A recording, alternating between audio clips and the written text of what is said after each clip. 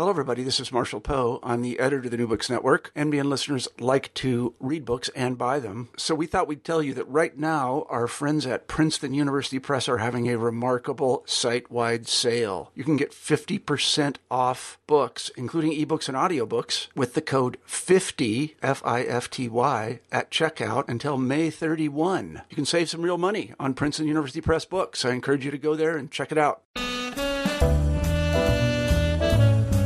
Hello, everyone. I'm C.P. Leslie, the host of New Books in Historical Fiction. Today I'm speaking with Anjali Mitter-Duva about Faint Promise of Rain. This debut novel opens in northwest India, Rajasthan, in the summer of 1554, with the birth of a girl child, Adhira. That this is no ordinary birth is indicated by the arrival of rain. As hinted by the book's title, and as the narrator explains early on, rain is at best an infrequent event in this part of India. Adhira, 1611. In Rajasthan, where I was born, a child of 5 is likely never to have seen rain. For hundreds of years, the monsoons have been elusive. In the children's rooms in the royal palace, not far from what used to be my family home, the walls are painted with black and blue cloud designs, so the little ones will not be afraid when the skies finally break open. But for less fortunate children, such as my brothers and sister, the day of their first rain can mean an intensity of both fear and hope. And for adults whose lives are connected to the rhythms and cycles of beliefs they cannot always explain, these storms can signify both portent and promise.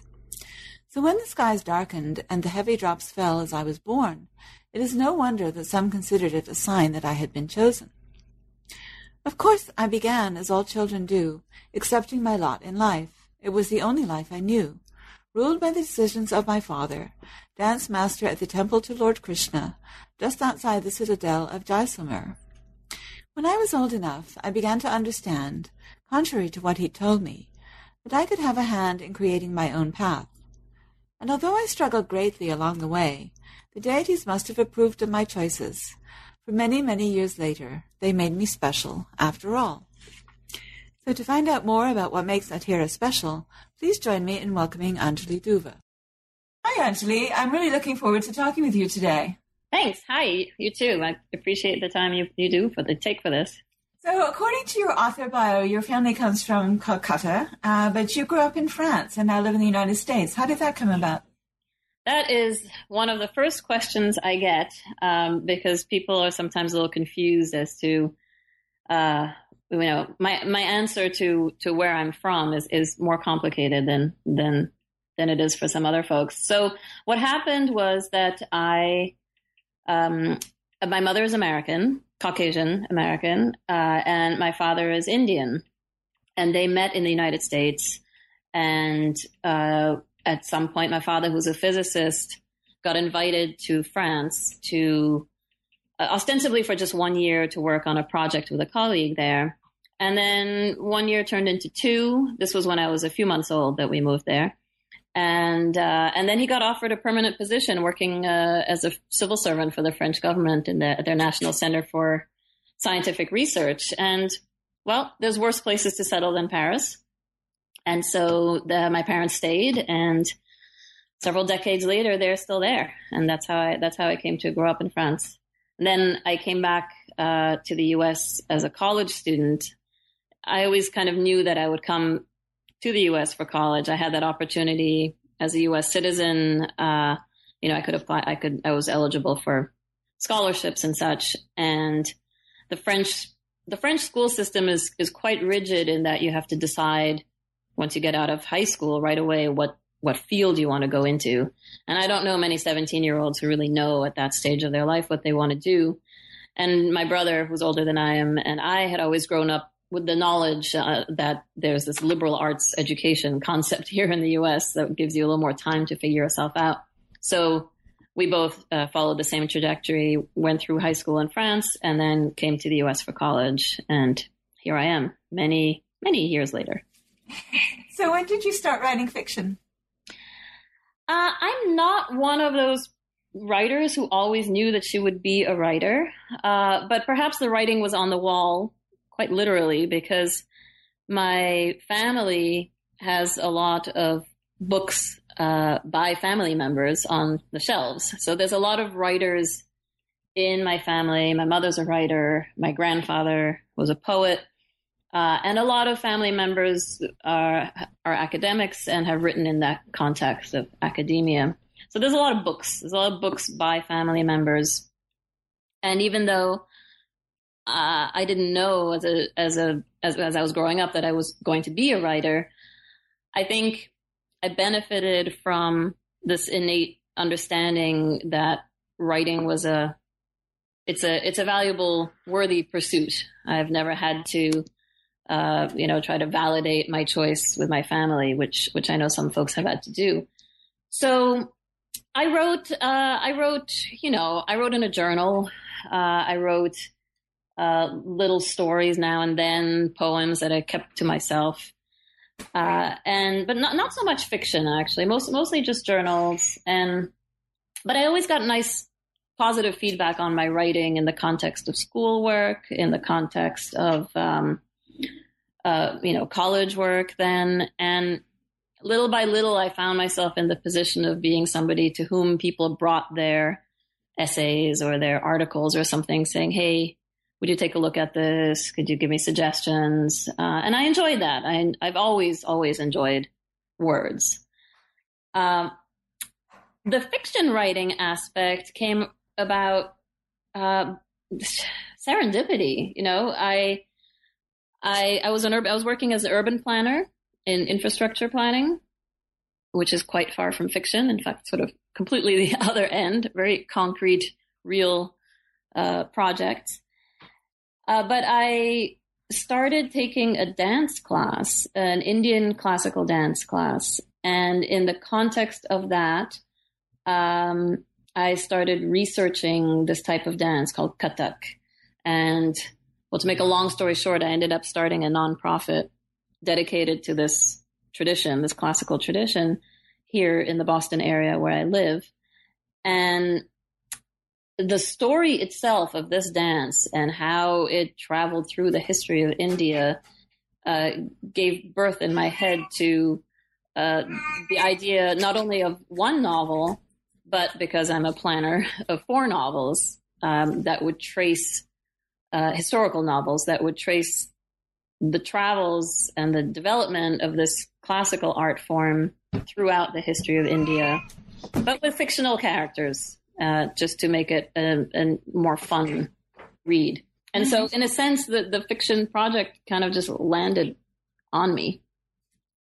That's great. So you got to my next question, which was about the Kathak dance, which is wonderful. Can you tell people a little bit about Kathak dance before we get to the novels? And I'm delighted to hear that there's going to be 3 more of them. That's yeah. I'm working on the second now.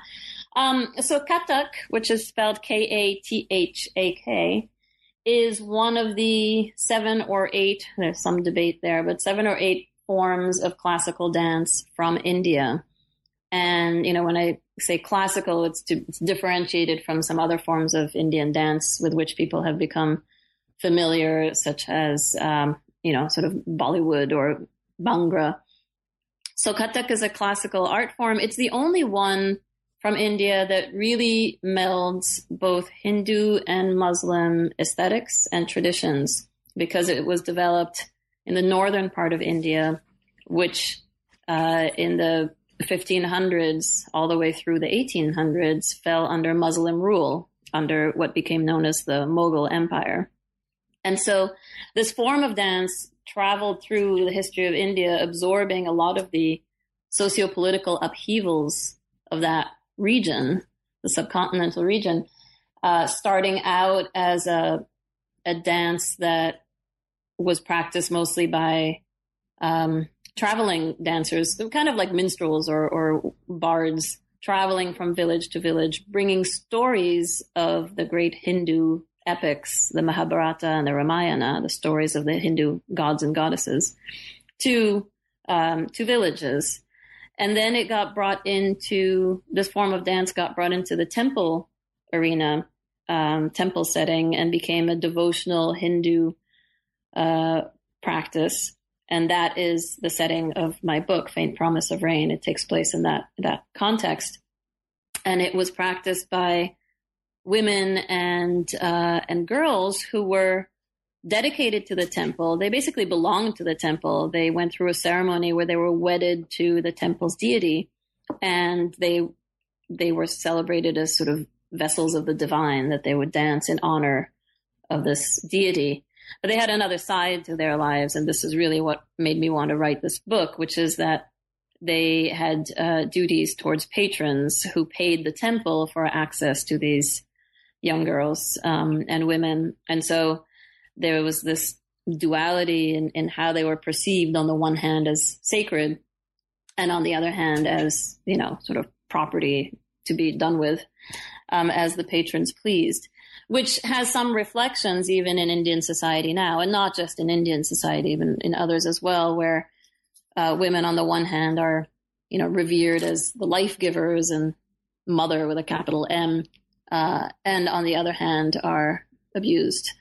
So then during the Mughal era, what happened is that during Muslim rule, this dance got brought into the courtesan. They got brought into Mughal courts and became a courtesan art, a form of entertainment. And while there was still this as patronage side, these women actually had much more say in their lives, and a lot of them became quite powerful. They would have the ear of rulers. They became advisors. Some of them, they were highly educated, a little bit in the same vein as geishas. There were some of them more educated, literate, talented women of the time. And then, then at the end of Mughal rule, what happened was the British took over and they outlawed the dance because that other side of it, they found didn't really mesh well with their Victorian morals at the time. This is 1850s. And the dance got driven underground and survived in the red light districts of a number of cities in northern India. And it wasn't until 1930s or so, and just before Indian independence, that it really came back, was pulled back up and re-given its respectability. Now it's an art form that you can see performed around the world. It's incredibly dynamic. There's a lot of footwork, percussive footwork, a lot of mathematical patterns, and it's pretty dazzling. And so I recommend anybody who's listening to look up on YouTube, Kathak is the type of dance, and look at some of the clips. And there's some really interesting work happening now between Kathak artists and other percussive dancers, for example, in flamenco or tap, and sort of a cultural exchange through percussive dance, which is a great thing to see now. That's all absolutely fascinating. Thank you so much. I had no idea that it had such a complicated history. Yes, quite complicated. So let's talk about your book, which is really beautiful. The first character we meet is Adira, and please correct my pronunciation if I get these wrong. Yeah, no, that's correct. She's a little girl born during the rainstorm, whose story I have given an inkling of in the introduction. And the book is really her story, which she tells both through her own perspective and the points of view of various family members, which she can do, we're told, because she is emotionally and spiritually attuned to them. And it's a very interesting concept, and for the most part it works. But still, Adira is the heart of the story. So how do you see her as a character? So that's a great question, because I struggled with that for a while. And the result of my sort of really spending a lot of time thinking about her as a character is this somewhat unconventional approach I took to point of view, where she has some insight into the thoughts and feelings of some of the people around her. She is so critical to the story, actually, so crucial to the story, that at first I was kind of overwhelmed by it. And I think out of complete lack of courage, I shied away from her. I had this idea at first that she was a symbol more than a person, that she was this tradition, she was this dance, and I wanted to portray her through the eyes of her family members and through the eyes of the people around her, so that in my mind, the reader would form his or her own opinion or view of this character. But the fact of the matter is, she's not a symbol. She's a person, and readers, of course, wanted to know about her thoughts and feelings, and needed her to be fully a character they could relate to. It's hard to relate to a symbol, so hence that this device I used, where she's still to me an embodiment of this dance. She is so one with it. She's an exquisite dancer, and dancing is her form of release. It's her faith. It's her freedom. But the characters around her still have. She means different things for the different people, for her father, for her mother, for her different siblings. And I still wanted to get that across, that she's not just one entity. Each person's view of her really informs their own actions and decisions. Yeah, I think that's a really important thing to understand about her. Her father, you mentioned, he's the dance master at the Temple of Krishna. I think you answered this question a little bit, but I'd like to hear more about it. What does that mean in this part of India in the 1550s?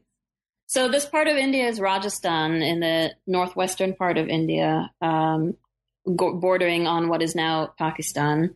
Although, these two names were irrelevant. They hadn't come into being yet at the time in the 1550s. But the idea is that there's this temple, and I took some liberties. As writers of historical fiction, we have to think about how much do we adhere to the actual facts of the time and place, and how much can we bend a little bit, not so much for the sake of the story, but perhaps for the sake of the audience. For example, I knew that I would be writing, that this book would come out first for a Western audience here in the United States. And it tackles a lot of cultural and historical information and context, which I try to weave in as seamlessly as I can into the story. But the fact of the matter is that in that part of India, the deity known as Krishna, while very sort of predominant in a lot of India, is not one of the main deities revered in Rajasthan. Rajasthan, a lot of towns in Rajasthan or regions kind of have their own deities. You see if you travel there, you see a lot of shrines and temples to deities that are less well known, for lack of a better word. And so I decided instead to use Krishna because this is a character, well, a deity, but also a character who comes up a lot in Indian art, in music, in dance, in stories, on Google, where my readers might go to look up more information. So that was one of the places I kind of bent the truth, as it were, a little bit. But so the idea is there's this temple to Krishna, and there are these dancers, the Devadasis, they're known as, who are servants of God, is what Devadasi means. And they live at the temple once they've been through their dedication ceremony, and especially then once they have come of age and have a patron, then they live in this very women-centric, women-dominated sort of enclave at the temple. And they dance. And of course, they have to be taught to dance, right? It's not like they're born being able to do this. And so there's a dance master. And in this story, Adhira's father, Gandhar, is this dance master. His father was a dancer. His father before him passed down this tradition. And so Gandhar is no longer wandering around from village to village. He settled down in the town of Jaisalmer and is the dance master at this temple. So the male dancers mostly roam around, and the women either roam around or stay with the temple? Is that the idea? Well, no, by then the dance, I'm sort of marking the transition with him, with his life. The dance around then was going from being mostly itinerant dancers, groups of dancers traveling, to being brought into temples. So this is kind of a transition. He kind of marked a transition point where when he was growing up, he was traveling, but then they ended up in Jaisalmer when his wife Girija was about to give birth to her first child, and they stayed put for a while, and then he ended up just staying, taking on the position of the dance master. And so it's not so much a male versus female thing as a timing thing. It went from being primarily traveling dancers to being primarily based at specific temples. Got it. Okay. So, and is it a relatively powerful position within the temple?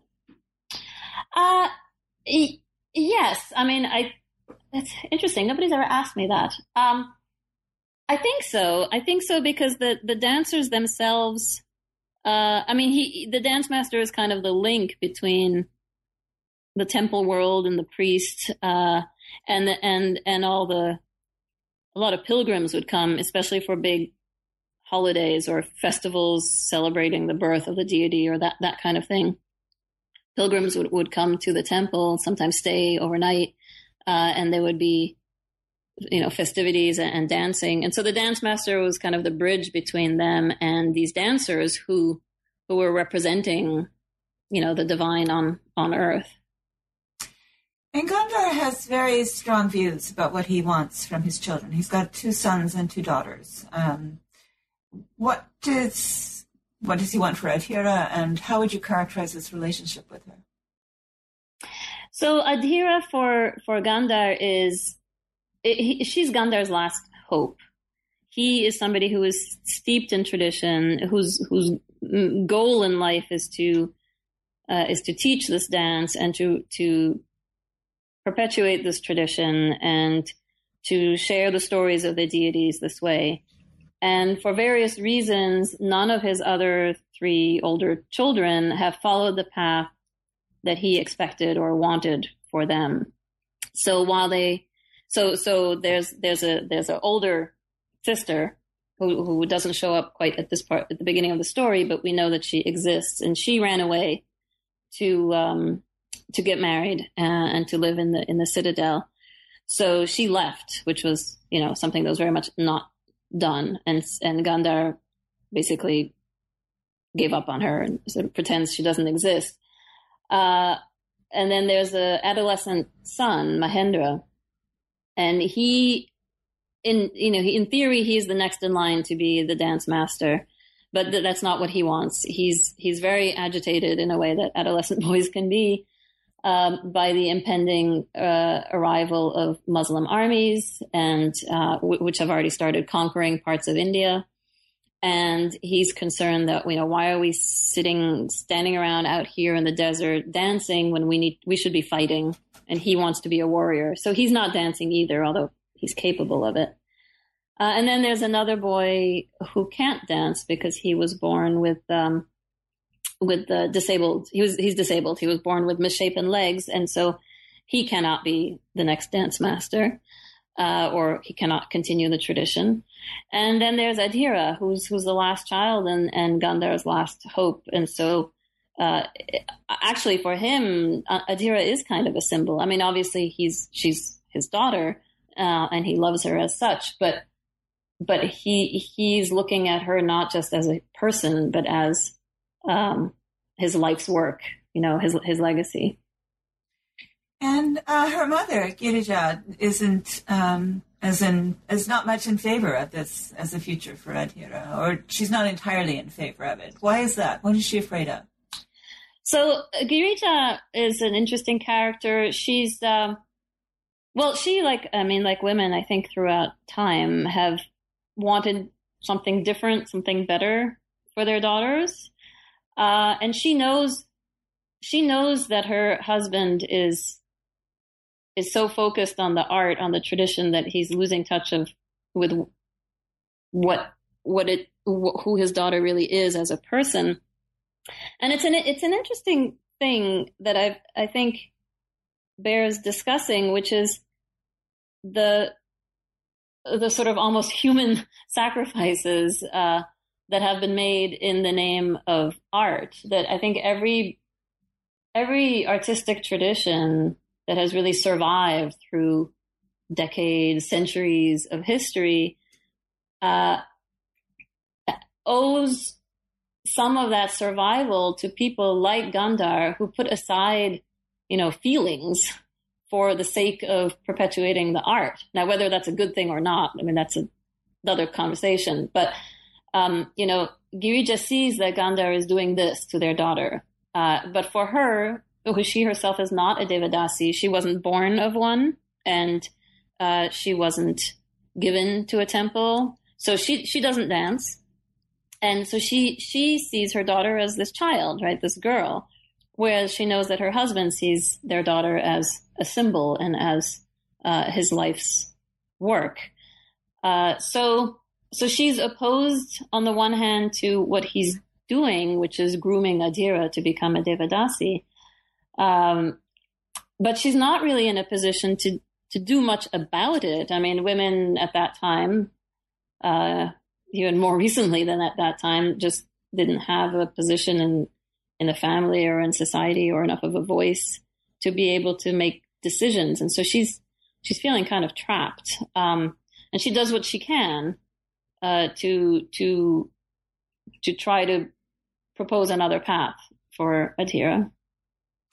She's a very interesting character, Girija. Can you tell us something about her background?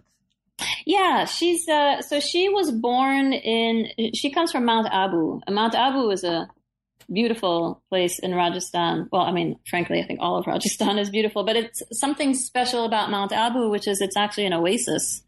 It's in a hilly area, and there's a lake, which gives that part of Rajasthan a lot of greenery and vegetation, which other parts of Rajasthan don't have. And she grew up in Mount Abu, the daughter of a renowned sword maker who is in a lineage of sword makers for princes and kings.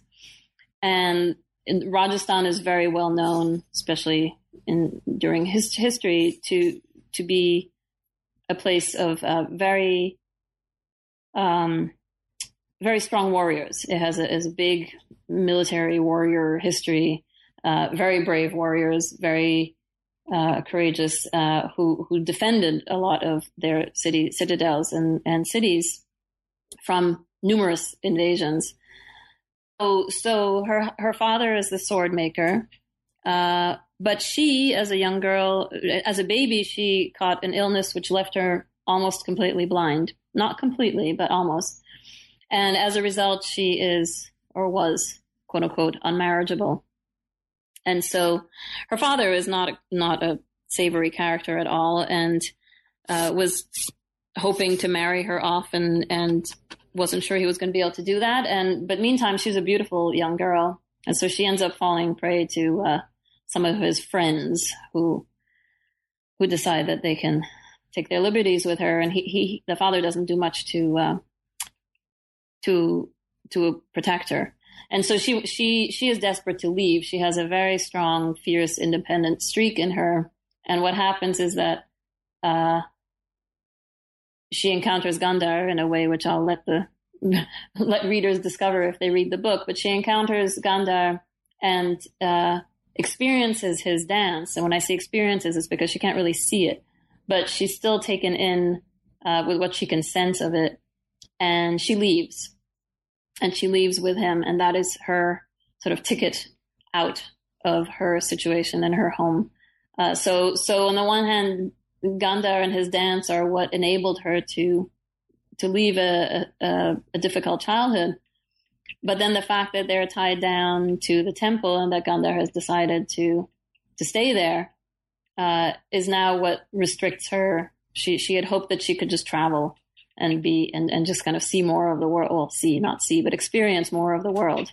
And instead now she's feeling very trapped in Jaisalmer, and unable to give the future that she wants to her own child.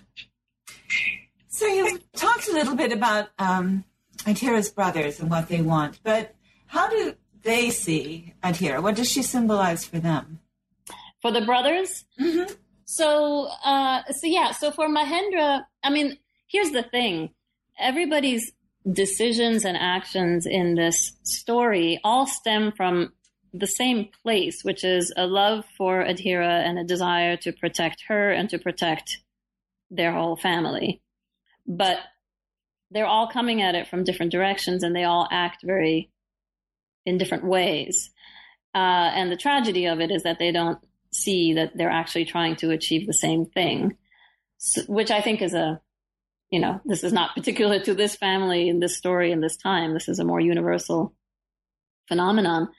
But Mahendra worries. I mean, he's an interesting character because he's a dancer, and he actually does have the dance in him in a way. And he's desperately trying to be something else. He's desperately trying to be a warrior, to fight.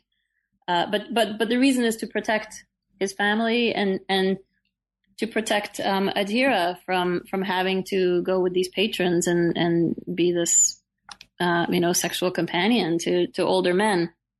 So he really wants to be the older brother who saves her. His mission is to quote unquote save her.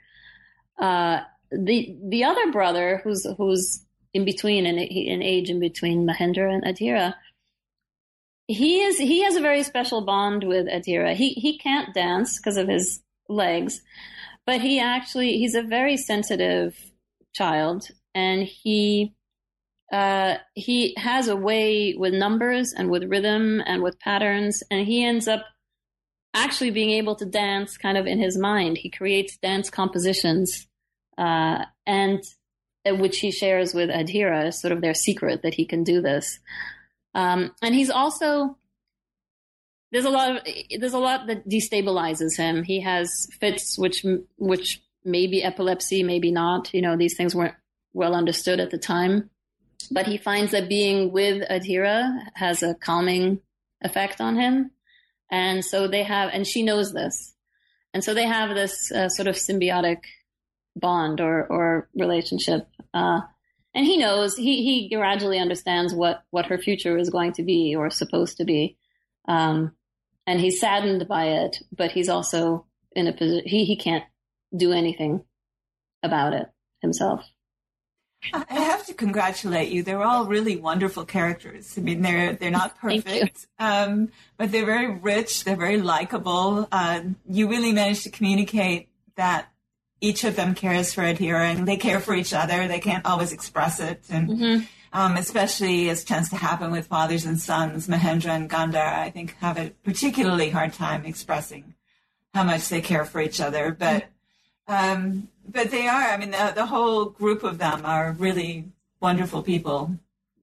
Thanks. Some of the characters ended up growing into bigger characters than I had anticipated them being. For example, Haridev, the disabled brother, at first had a much smaller role, and then his character just kind of developed. Yeah, they do. Yeah, exactly. So you mentioned before that you had to adjust the history a little bit, and I write about Russia in the 1530s and Tatars in the 1530s, and so I absolutely understand that. I mean, these are people. Literally, I've had people ask me whether Ivan the Terrible is the son of Catherine the Great and stuff like that. And so there's this line you have to draw where, especially you don't want to do an information dump, so you have to figure out how you can communicate the information by people who really know, they know the world. They don't need to have it explained to them. Right. But still, you must have done quite a lot of research into this area. What kinds of sources did you use? What did you, how did you decide what to put into the book and what to leave out? All of that kind of thing. Yeah. So I think I had both a conventional and an unconventional approach to research. First of all, one of the things that really drew me to setting a story in Rajasthan, which is actually, Rajasthan is one of the areas of India from which Kathak originally came, not Jaisalmer, but another city in Rajasthan, Jaipur. There are two kind of schools of Kathak, the Jaipur school and the Lucknow school. Lucknow is another city in which I'm setting my second book. So that is true that there are roots of Kathak in Rajasthan. But the thing about Rajasthan too is it's a part of India in which there's a very, very fine line between truth or history, or what we see as truth, and myth or story. And because Kathak is a storytelling form of dance, it seemed particularly to make sense to set the story there. And I just want to give one little example, which was that if you go to Jaisalmer, which I've been to, and if you go to India, I highly recommend that you make that a little extra effort to get to Jaisalmer. There is a well in the middle of the public square there. And it's capped off now, so you can't fall in, but it's there. You can see it. The story of how that well came to be is actually rooted in a myth. And in that part of the story of the Hindu mythology, a Prince Arjuna, who's a major character in these stories, came along and shot an arrow. He was a very accomplished archer. He shot an arrow, and the arrow hit a rock. And out of the rock came water. And at that point, a sage came by, because sages often come by in these types of stories, and made a prophecy. And the prophecy was that a prince would come along and would choose this as the site for his capital city. Well, so lo and behold, a few hundred years later, Prince Jaisal comes along and finds that this sort of outcropping of rocks in the desert is a good place to set his city and to be able to see out into the desert and see his enemies before they get to him. And so he founds the city of Jaisalmer. And there it is. There is the city and there is the well. And this type of blurring of truth and story and history and myth is sort of fascinating to me and really fit well with the story itself that I wanted to write. So my research in part was just my experience. I had already done some of my research before I really realized, and long before I realized I would be writing a book. And that was the experience of growing up traveling in India a lot as a child, living in India, traveling to Jaisalmer, and being able to imagine that city as it must have looked about 500 years ago, because it's actually fairly easy to imagine it. It's a citadel out in the desert, and the central part of the city, which is still all within the walls of the citadel, is a UNESCO World Heritage Site. And so there's very little alteration that can be made to it physically. And the alleyways, the streets are really narrow. There are no cars allowed. And so if you take out the power lines and the cell phones, everything really looks the way they must have looked back then. So to that extent, the setting, was easy to research. Another part of the research, a big layer of it, which again I didn't realize was research at the time or would serve as research, was studying the dance form. I started in 2001, and just being in the dance studio and learning the dances and the movements and the stories. I certainly could not have written this book without having firsthand kind of, visceral experience of the dance. And then the third part was the more conventional part, which is, researching some of the more of the history, reading books, reading journal articles, reading, Googling things, what type of flower is native to that area or not, what type of bird flies over that area in its migratory patterns, all that kind of stuff that we historical fiction writers sort of thrive on and then have to decide what to put in or not. But that kind of research, dissecting frame by frame an image of a video of a horse galloping to see if the pattern that the hooves made as they hit the ground can match this dance rhythm that I have in my head, that kind of thing, which I have a lot of fun doing. Yeah, the research is one of my favorite parts, but then I'm a historian. But that leads me right into where I wanted to be, which is that I would, one of the things, in addition to the wonderful characters, one of the things I particularly like about this is the really rich descriptions. I mean, all the stuff that you were just talking about, but also the dance. And so I wondered if you have a passage that you would like to share with us, in addition to the one that I already read in the introduction, because I would really like listeners to get a sense of what a great experience it is to read this book. Sure, I'd be happy to. So this is actually in the first chapter, and it's Mahendra, of all people, who is actually dancing here. And I did my best in the book to interweave the story that the dancer is dancing, the story of the deity or deities that the dancer is dancing, with the character's actual sort of thoughts and emotions and own story. And so in this case, this is a dance Mahendra does. He's in the temple in the first chapter, and he and his father and Haridev are there to pray for the safe arrival of the baby, who will be Adhira, who's clearly about to arrive. And they go, and Mahendra has this brief moment of sort of hope and a brief sort of closeness with his father at this very sort of emotional moment. And he's kind of almost spontaneously stands up and to dance at the temple. And the dance that he ends up choosing is a fight between Krishna and Kaliya, who's a serpent. And it made sense to me that Mahendra, who has so much fight in him, should choose this as what he was moved to dance. So, with rippling arms and hands, Mahendra created the river Jamuna. His arms encircled the girth of a tree trunk, and his fingertips formed the bright flowers on the branches. Then, with one turn, he became little boy Krishna, the cowherd, playing along the river with his friends. And Mahendra recalled himself as a young, carefree boy before his dance training had begun. Krishna tossed a wooden ball up in the air and caught it to the beat of an imagined melody. And then, full of mischief, he climbed a tree.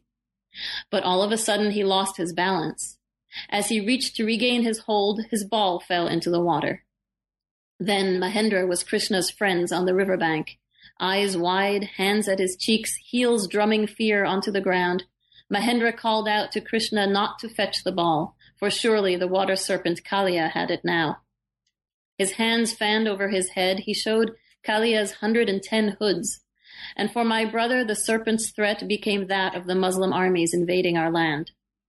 Once again, Mahendra became Krishna, now a savior, his expression serene. He jumped into the water, pushing aside the water grasses to search for the ball.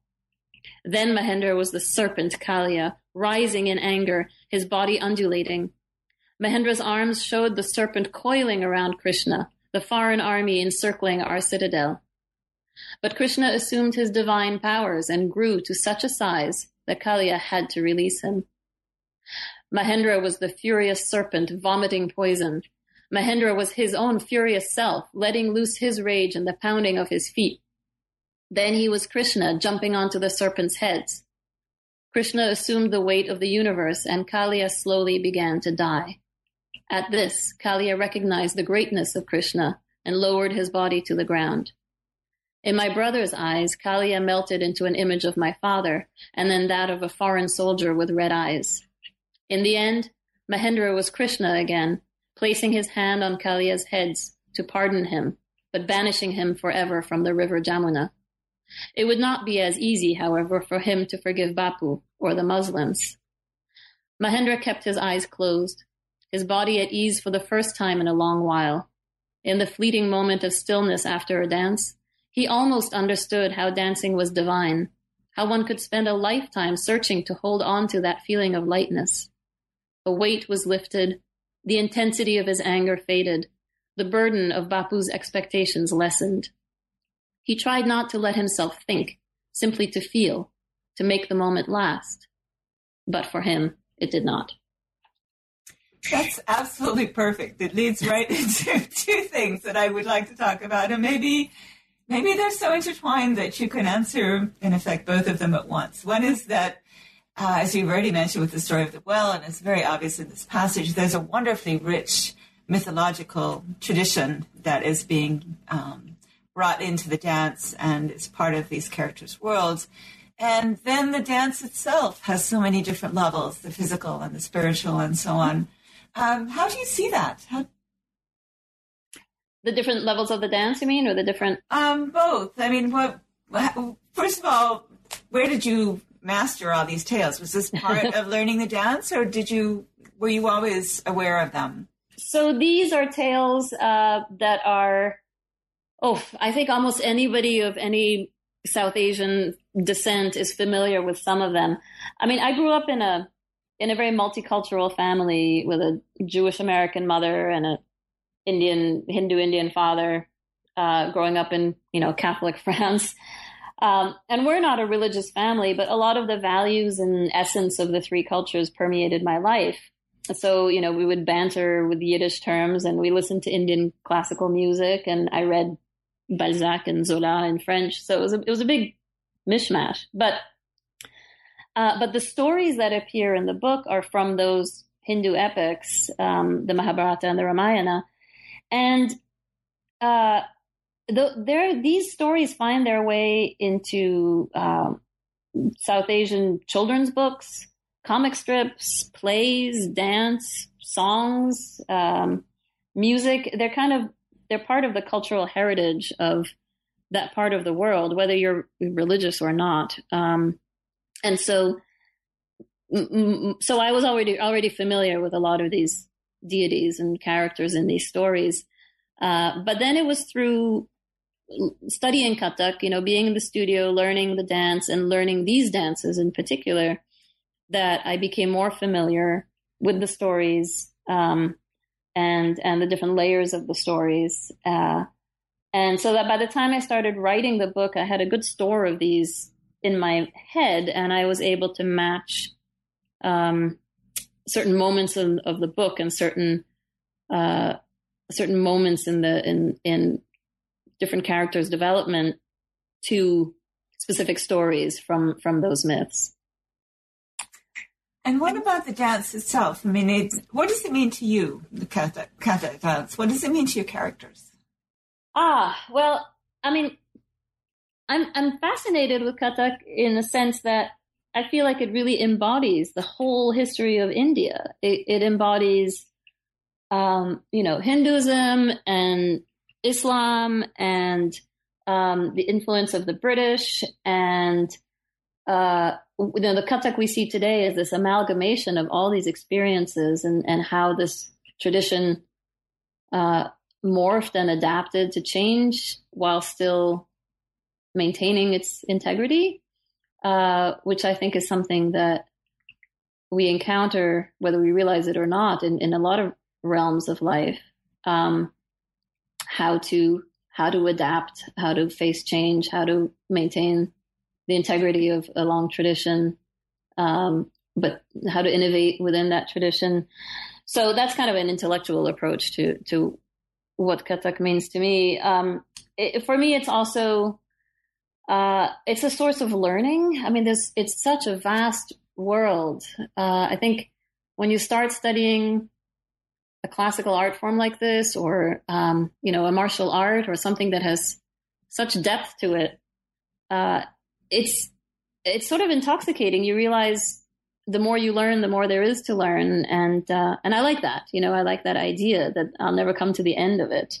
There's always a sense of discovery, and it's also, I do it also for exercise, for the discipline, for the tremendous sort of cardio experience of it. Because when we dance, we also sing. And so there's a lot going on at once. For me, it's also a cultural connection, to that side of my heritage. And it's also because I ended up co-founding a nonprofit around this form of dance. For me, it's become also a source of a lot of friendships and camaraderie. So it's a lot. There's a lot, little did I know when I stepped into that studio that the Kathak would bring so many different things to my life, including, the inspiration for these books. For the characters, it really means something different, I think, for each one. I think, I shouldn't say I think, since I created these characters, but for Adhira, the dance is an expression of her faith. It's her refuge, her place of refuge. It's her source of freedom. For Mahendra, on the other hand, it's a burden. And it's all the more complicated for him because he knows that he is at heart a dancer and he's struggling against that, against his own nature. So for him, it's a source of conflict. For Gandhar, it's the meaning of his life. It's the purpose, his tradition. It's what he is all about.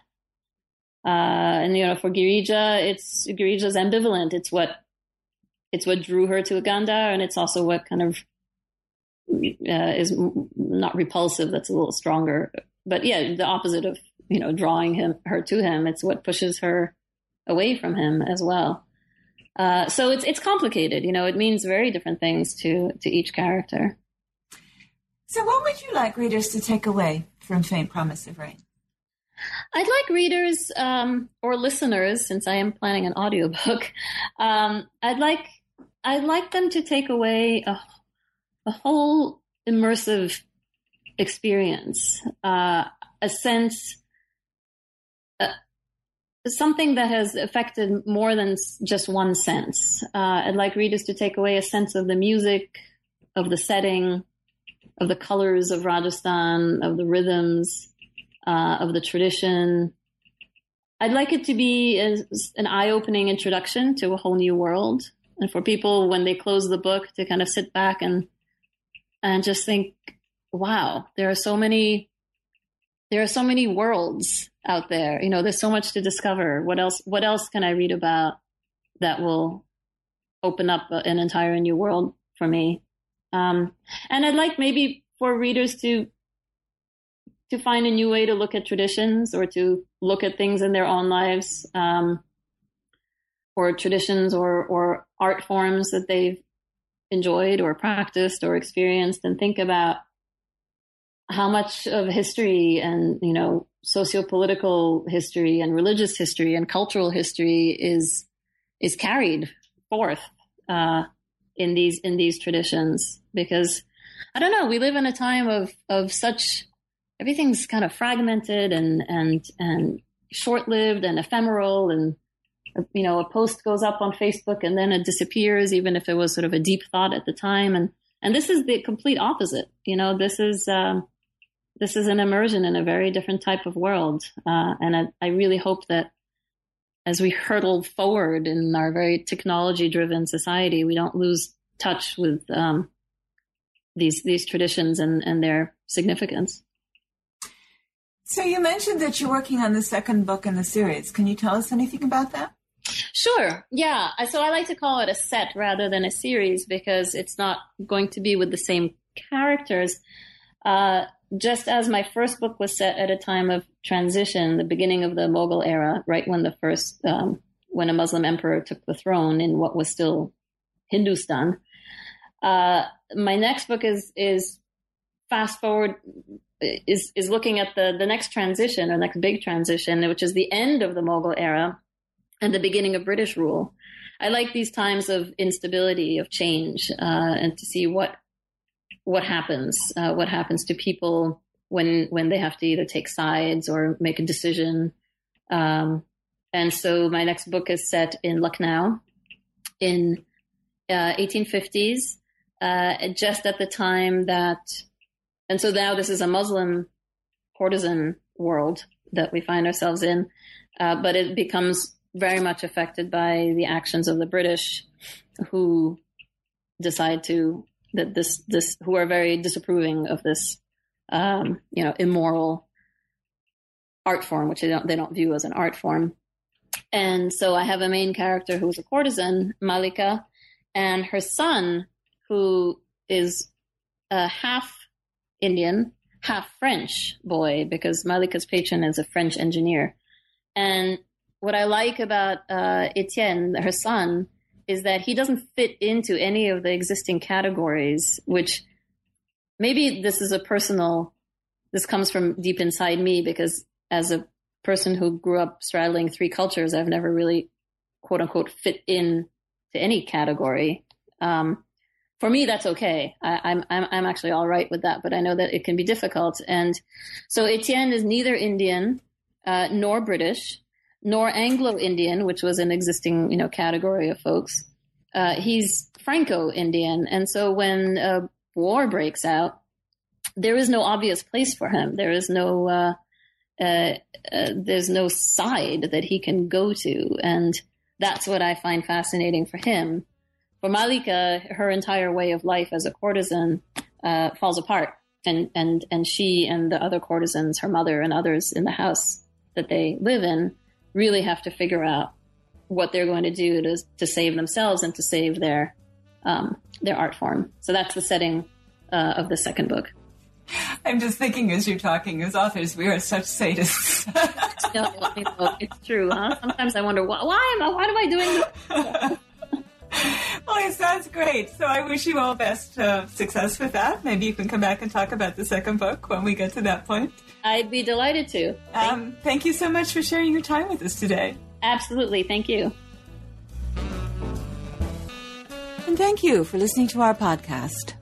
Once again, I'm C.P. Leslie, and today I've been talking with Anjali Mitraduva, author of Faint Promise of Rain. You can find out more about her at http://ANJALIMITTERDUVA.com. Like us on Facebook, search for NB Historical Fiction, and follow us on Twitter at New Books HistFic. If you do, you'll see each time we post a new interview. You can also find out more about me, my website, and my books at blog.cpleslie.com, where I upload expanded posts about the interviews and in general discuss history, historical fiction, and the rapidly changing publishing industry. Goodbye until my next conversation about new books in historical fiction.